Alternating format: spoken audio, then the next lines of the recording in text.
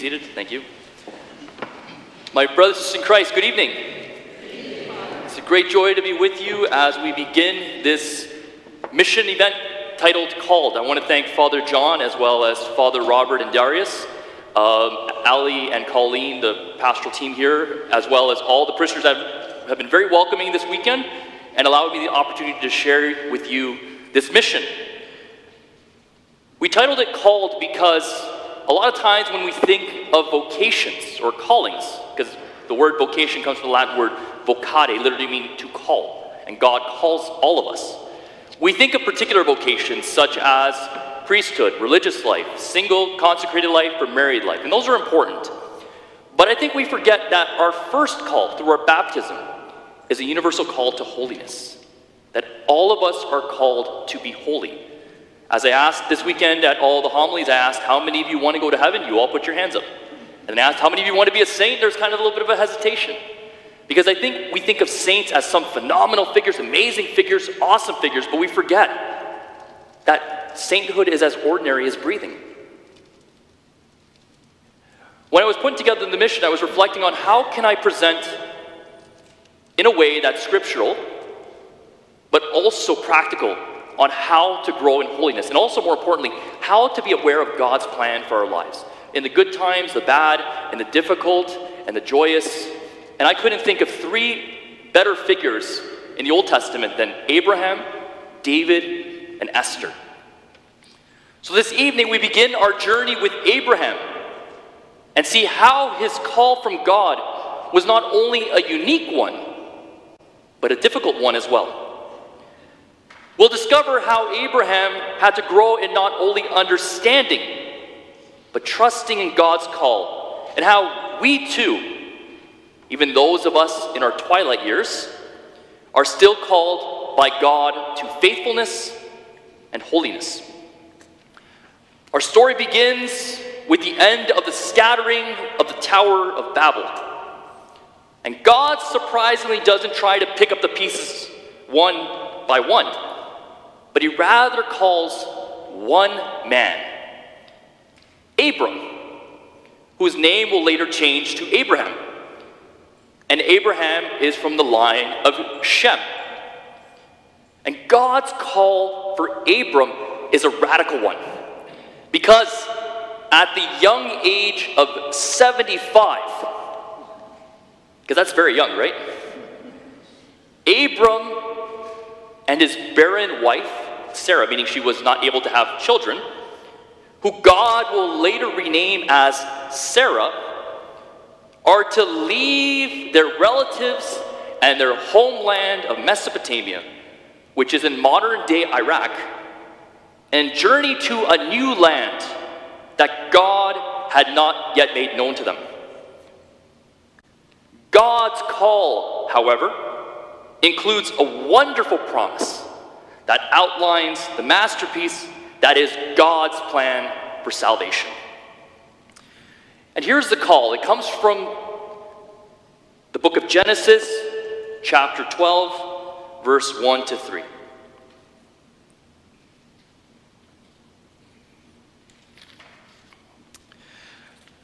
Now the Lord said to Abram, "Go from your country and your kindred and your father's house to the land I will show you, and I will make you a great nation.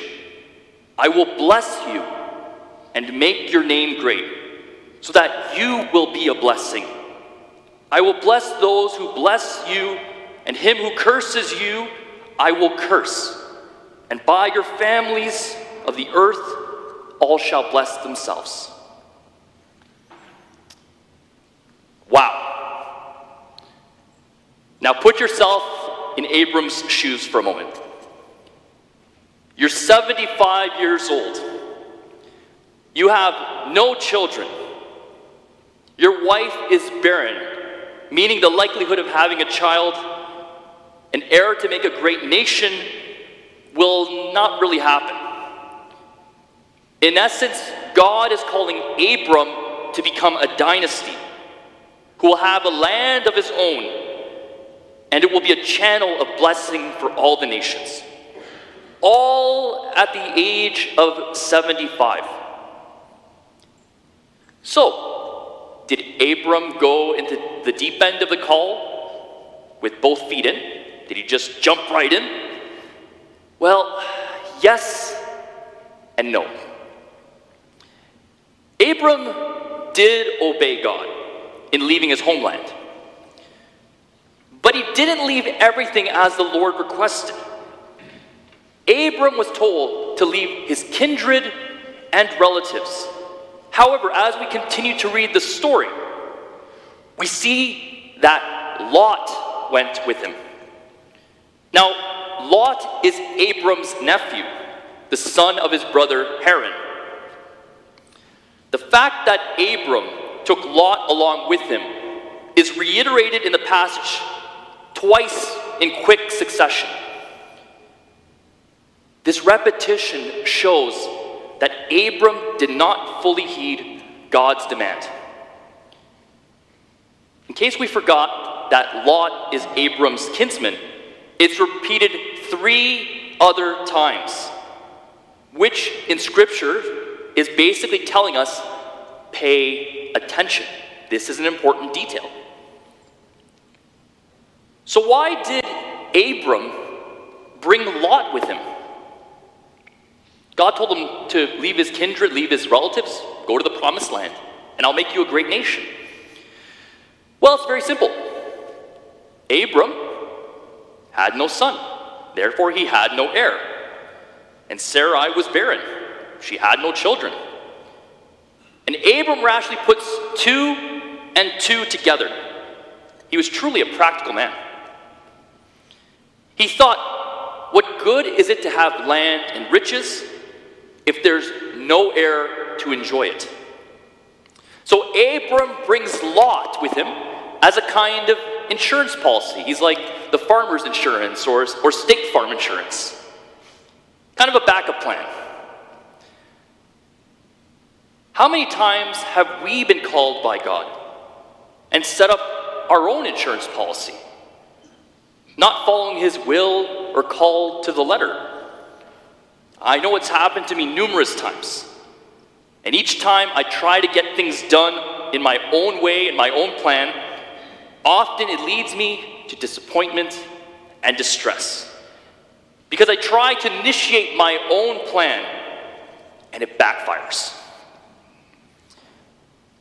We'll see later how in the story, Abram still tries to bring the plan to fulfillment, but not through trusting God. So, we have Lot, who's a tag-along heir. And the surrogate son of sorts brings a host of problems. Right away, when Abram comes upon the land, there is a famine. Now, whenever there's a famine in Scripture, God is essentially showing the consequences of disobedience. As Abram has held back from fulfilling the call, so now God holds back too. He holds back the rain from the land he has given to Abram. Abram's lack of faith in his fertility is matched by God's restraint in the land's fertility. The lesson is as stark as the barren land. We reap what we sow. Or better yet, we do not reap where we do not sow in faith. So due to the famine, Abram quickly abandons the promised land and heads to Egypt. And again, in his stubbornness, Abram tries to work everything out on his own, trusting his own wits and wisdom, without even offering a prayer to God. We can get in the same boat as Abram does, where we don't rely on God for guidance or discernment, where God's call falls on deaf ears. What happens to Abram happens to us also when we don't trust God's promise for us. And all of us, even if we have discovered our particular vocation, are still called to discern the will of God each and every day. That's why praying the Our Father is such an important part of our daily prayer life. It reminds us that we have to ask daily for God's will to be done in our lives. Thy kingdom come, thy will be done on earth as it is in heaven. But back to our story. Abram's courage is soon tested. When they arrive in Egypt, the Pharaoh is enchanted by Sarah's beauty, and Abram pretends to be her brother, lest the Egyptians kill him to have her. Abram's like, you know what? That's my sister, like, go right ahead. Motivated by fear, and again, lacking in trust in God, Abram goes as far to give his very wife, Sarai, as a bride to Pharaoh, risking his own wife to save his own neck. Now, none of the men here would do that, right? You guys would be all good, right? I hope so. But in all seriousness, Abram is very far from God and his promise. And this distance is identified by a lack of any encounter between God and Abram the whole time he is in Egypt. Yet, God is faithful to his promise, his call for Abraham, as we hear in Scripture. We can be unfaithful, but God can be nothing but faithful. God can never deny himself. He is nothing but faithful to us, even if we're unfaithful to his plan at first. So, what happens? How is God faithful to Abram? Well, God steps in and intervenes, and through a series of plagues moves Pharaoh to release Sarah and restore her to Abram. The Egyptians seek to be freed from the plagues God brings, to obey God, and they enrich the disobedient Abram. Abram and his wife Sarai leave Egypt and head to the promised land once again. However, there's a growing problem. Lot and Abram have such a large herd and servants from their time in Egypt, and the land is just too small for both of them. And so they separate. And what's interesting is as soon as Abram lets Lot go, God appears to Abraham and promises to give him the land and countless descendants. Abram rediscovers his call. When Lot is offered the choice of land, Lot chooses the richest, the land for himself, the land of Sodom and Gomorrah. And no sooner does Lot arrive in the land that a war breaks out in the cities, are overrun, and Lot is captured. Abram, hearing of Lot's fate, raises a small army, and against all odds, wins a decisive victory, freeing Lot. Upon Abram's return from battle, the king of Salem, Melchizedek, brings out bread and wine, gives thanks to God for delivering Abram, and blesses Abram Most High. Ironically, the name Melchizedek means, "My God is righteous." It's a reminder for Abram to turn back to the righteousness of God's plan for his life. Now that Abram has separated himself from Lot and worshiped God through the ministry of the priest-king Melchizedek, it seems like a good time to receive the full blessing of the land, which includes the dynasty and his descendants. We come to that familiar passage when God promises Abram that his reward is great. So let's go through the passage. It's on Genesis chapter 15, verse 1 to 6. And after these things, the word of the Lord came to Abram in a vision. "Fear not, I am your shield. Your reward shall be very great." But Abram said, "O Lord God, what wilt thou give me, for I continue childless? and the heir of my house is Eliezer of Damascus. And Abram said, Behold, thou hast given me no offspring, and a slave born in my house will be my heir. And behold, the word of the Lord came to him, This man shall not be your heir. Your own son shall be your heir. And he brought him outside and said, Look toward heaven and number the stars, if you are able to number them. Then he said to him, So shall your descendants be. And he believed the Lord, and he reckoned it to him as righteousness.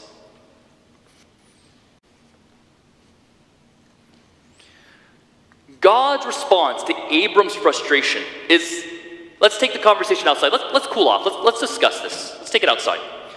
And he invites Abram to look up to the heavens, to look up and count the number of the stars.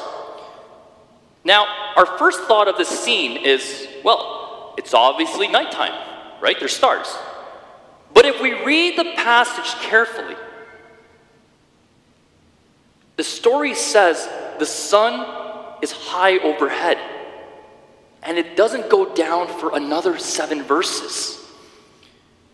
God's command is given in broad daylight.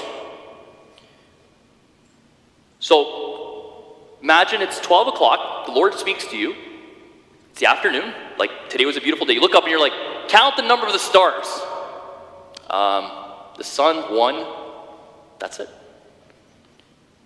So Abram is staring at a blue midday sky. And he couldn't see the stars anymore. Then he could believe or see his countless descendants. God's message is profound. And it's a message for us as well. Your sight is too weak to see the stars. I, the Lord, can see them. And I, the Lord, can see my plan for you, even though you can't see it. In the Catechism of the Catholic Church, the first line describes that God has a plan of sheer goodness for us. And like Abram, God's plan for us, God has a call for us, but we often don't see the whole plan. Like Abram, we have to ask ourselves, what is the next step of faith we have to take? What is God revealing through my relationships? What I'm reading or listening to? The nature outside? My experience in the family of parishes? To the silence in my heart? Where is God in the presence of the messiness of my life? We have to take the next step of faith in order to have the plan move forward. Then Abram has the smartest question, I believe, in the whole story. He essentially asks God, all right, prove it. Put your money where your mouth is, Lord. He says, oh Lord, how am I to know that I shall possess it? And the it being the land, but more importantly, how will I know I will have a dynasty and worldwide blessing flowing from my lineage?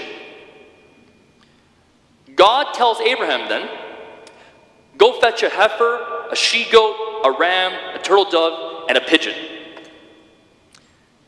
Sounds pretty strange to our ears, eh? If the Lord told you, like, Lord, where is my plan? You know what? Go grab these things and we'll talk. You'd be like, what are you saying, Lord? What's going on? But Abram's time, he knew exactly what God was doing. He was making good on his promise by making a solemn act called a covenant. When a promise needed to have some weight to it, it was done by elevating the promise to the level of a covenant oath. When the animals were sacrificed, they were separated, and both parties would walk between the two halves of the sacrificed animals. The person entering the covenant is essentially saying, may I end up like these animals, dead and cut in two, if I'm not faithful to my promise and oath. some serious weight to the promise God gave to Abram. And God is always faithful to his promises. But is Abram? If we fast forward a bit, a number of years, time has passed after God telling Abram the promise to not be afraid that he'll have descendants as many as the stars. And it seems God's call is just a memory, rather than something coming to light in Abram's life. Even though God made a covenant with Abram is still without an heir. His wife, Sarai, has a brilliant plan to speed up the promise. She is barren, but her maid, Hagar, can conceive. Problem solved, right? Sarah found the source of the philosophy that God helps those who help themselves. But that's not how God's call or plan works for our lives. Even though at times we can trap ourselves in this similar temptation, we often, when we come to an impasse, we decide to take charge, to take control, to grab life by the horns, to make our call to go at it on our own. But again, we end up back where we started, lacking in trust of God, and we come to a place that leads to frustration and disappointment. We will never achieve that plan of life that we want without God. God is necessary. Soon Hagar becomes pregnant with Abram's child, Ishmael, and it leads to all kinds of conflict again, eventually leading to Abram to kick Hagar and young Ishmael out of the camp. Once again, if we try to do things on our own, we often end up in conflicts and misgivings. God is silent once again. Abram has had no encounter with God since breaking the promise of God provided for him, rather than Abram resolving the challenge himself. And after 13 long years, God speaks and calls once again to the covenant oath that he will have a multitude of descendants. And to make sure Abram hears him loud and clear, we see God change his name here from Abram to Abraham. The interesting note of the Hebrew is that the name Abram literally means exalted father, which is ironic because Abram, besides Ishmael, has no children. The name Abraham means father of many nations. God is making clear that this is going to happen. Abram just has to wait, to be patient.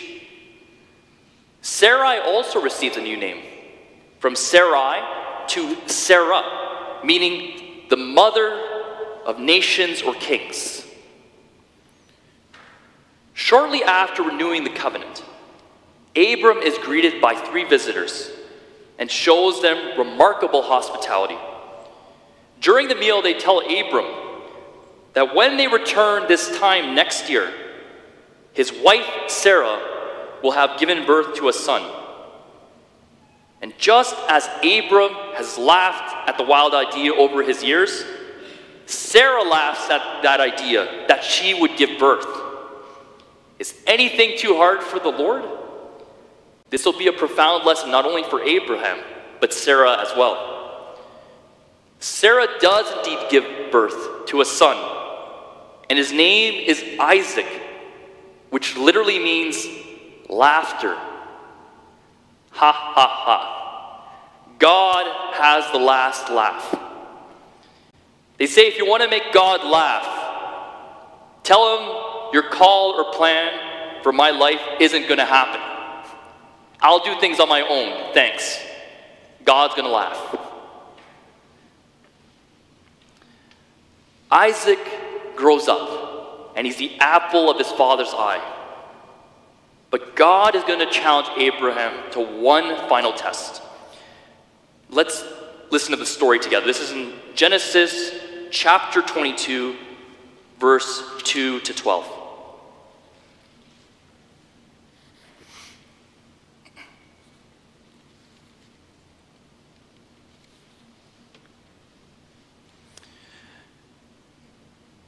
He said, "Take your son, your only son Isaac, whom you love, and go to the land of Moriah and offer him there as a burnt offering upon one of the mountains of which I tell you." So Abraham rose early in the morning, saddled his ass, and took 2 of his young men with him and his son Isaac, and he cut the wood for the burnt offering, and arose and went to the place which God had told him. On the 3rd day, Abraham lifted his eyes and saw the place afar. When Abraham said to his young men, "Stay here with the ass, I and the lad will go yonder and worship, and come again to you." And Abraham took the wood of the burnt offering and laid it on Isaac his son. And he took in his hand the fire and the knife. So they went, both of them together. And Isaac said to his father Abraham, "My father." And he said, "Here I am, my son." He said, "Behold the fire and the wood, but where is the lamb for the burnt offering?" Abraham said, "God will provide himself the lamb for a burnt offering, my son." So they went, both of them together. When they came to the place of which God had told him, Abraham built an altar there and laid the wood in order and bound Isaac his son and laid him on the altar upon the wood. Then Abraham put forth his hand and took the knife to slay his son. But the angel of the Lord called to him from heaven and said, "Abraham, Abraham." And he said, "Here am I." He said, "Do not lay your hand on the lad or do anything to him, for now I know that you fear God, and seeing you have not withheld your son, your only son, from me." This passage should be very familiar. It actually was the first reading from this morning's Mass. And it was not on purpose that we put this together. So God's providence is amazing. But there's a lot to unpack in that passage. The Lord is testing the faith of Abraham, testing his call in the most profound way. "Give to me what is most precious of yours." And the command cuts right to the heart, demanding the sacrifice, but not simply Abraham's son, but the son whom you love. The anguish of the command is driven home by the repetition again, "Son, son, son." Abraham responds in obedience. But deep down, I think profoundly, as Abraham was tried and tested, he knew that faith would win that day. He knew deep down that the Lord, if he so chooses, can have his soon-to-be dead son rise again. This is the faith that made Abraham the father of Israel and the father of faith. It's a bit like my story.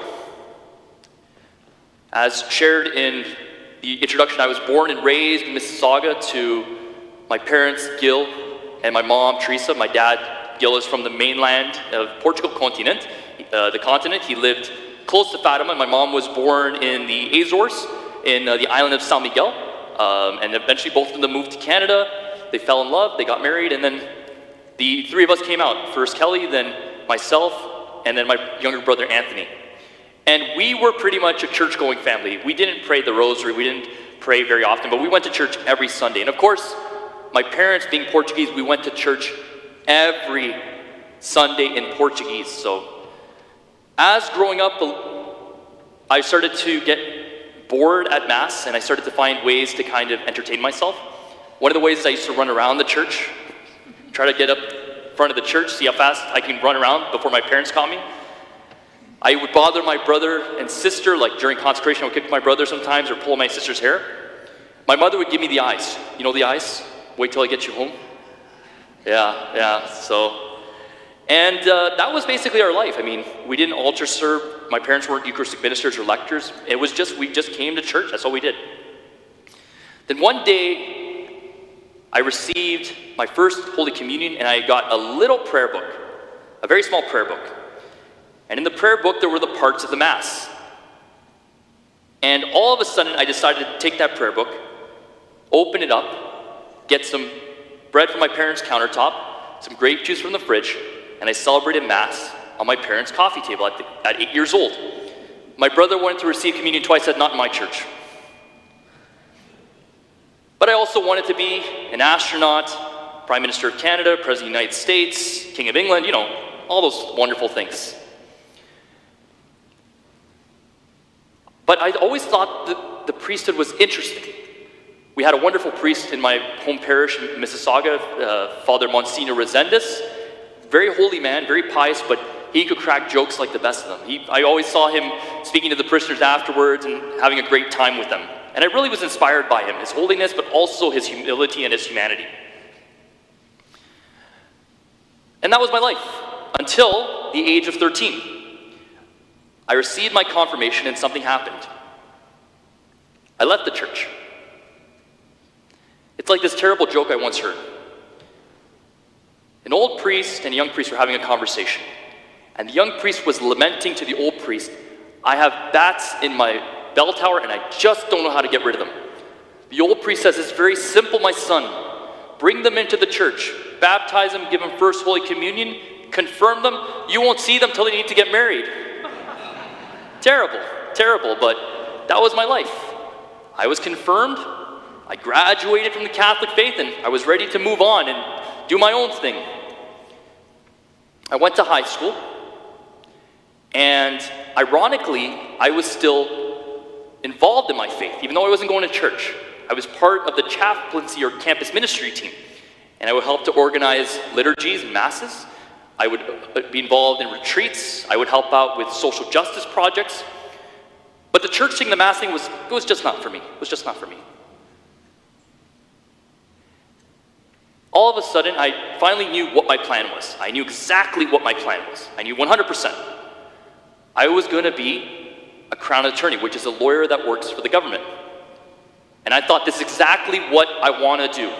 And this is what I want to do for a living, because I really enjoy law. So I went to the University of Toronto with that in mind.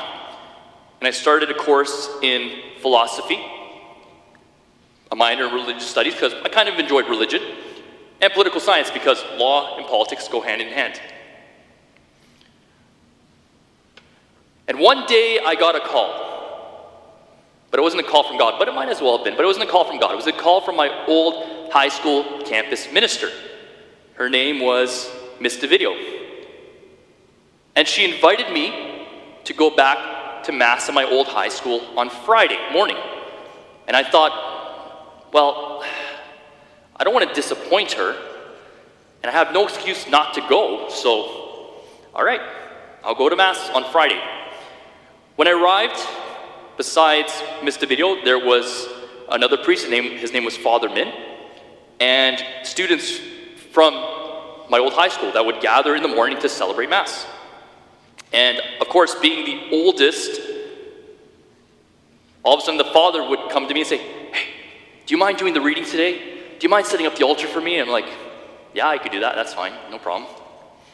So I would read the readings of the day. I would set up the altar for Father. Then one day he came to me. And he had in his hand a pamphlet. And he looked at me square in the eyes, and he said, Danny, there's a come and see weekend retreat at St. Augustine Seminary. It's a weekend for thinking about the priest, because the seminary is where they train priests.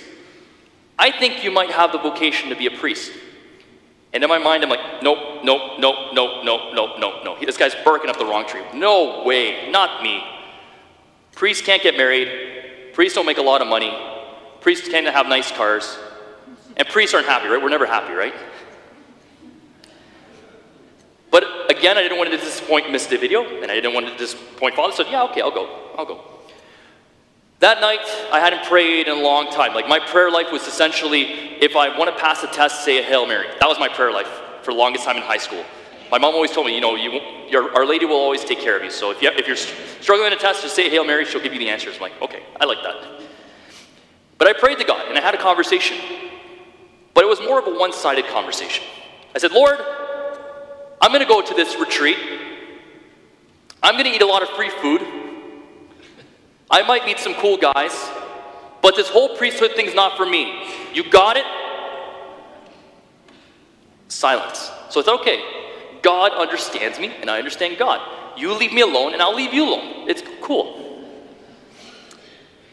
So I went to the seminary, and when I arrived, my first thought was, okay, where am I? What did I sign up for? Like, as soon as I walked through the doors, I'm like, what are you doing? Like, why are you here?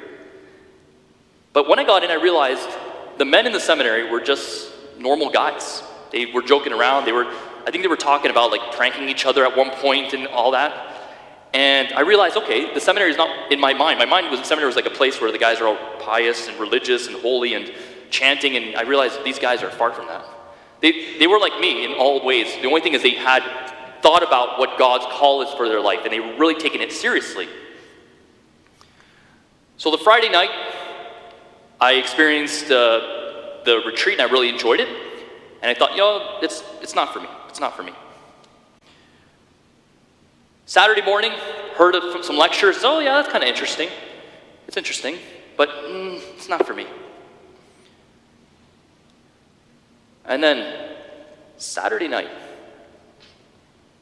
for the first time in my life, I experienced adoration. And adoration, for those who don't know, is when the body of Christ, same body of Christ that's in the tabernacle, the same body of Christ we receive at Mass, is placed in a device called a monstrance, which comes from the Latin word to demonstrate or to show. And it's showing us Jesus. It's showing the most sacred heart of our Lord.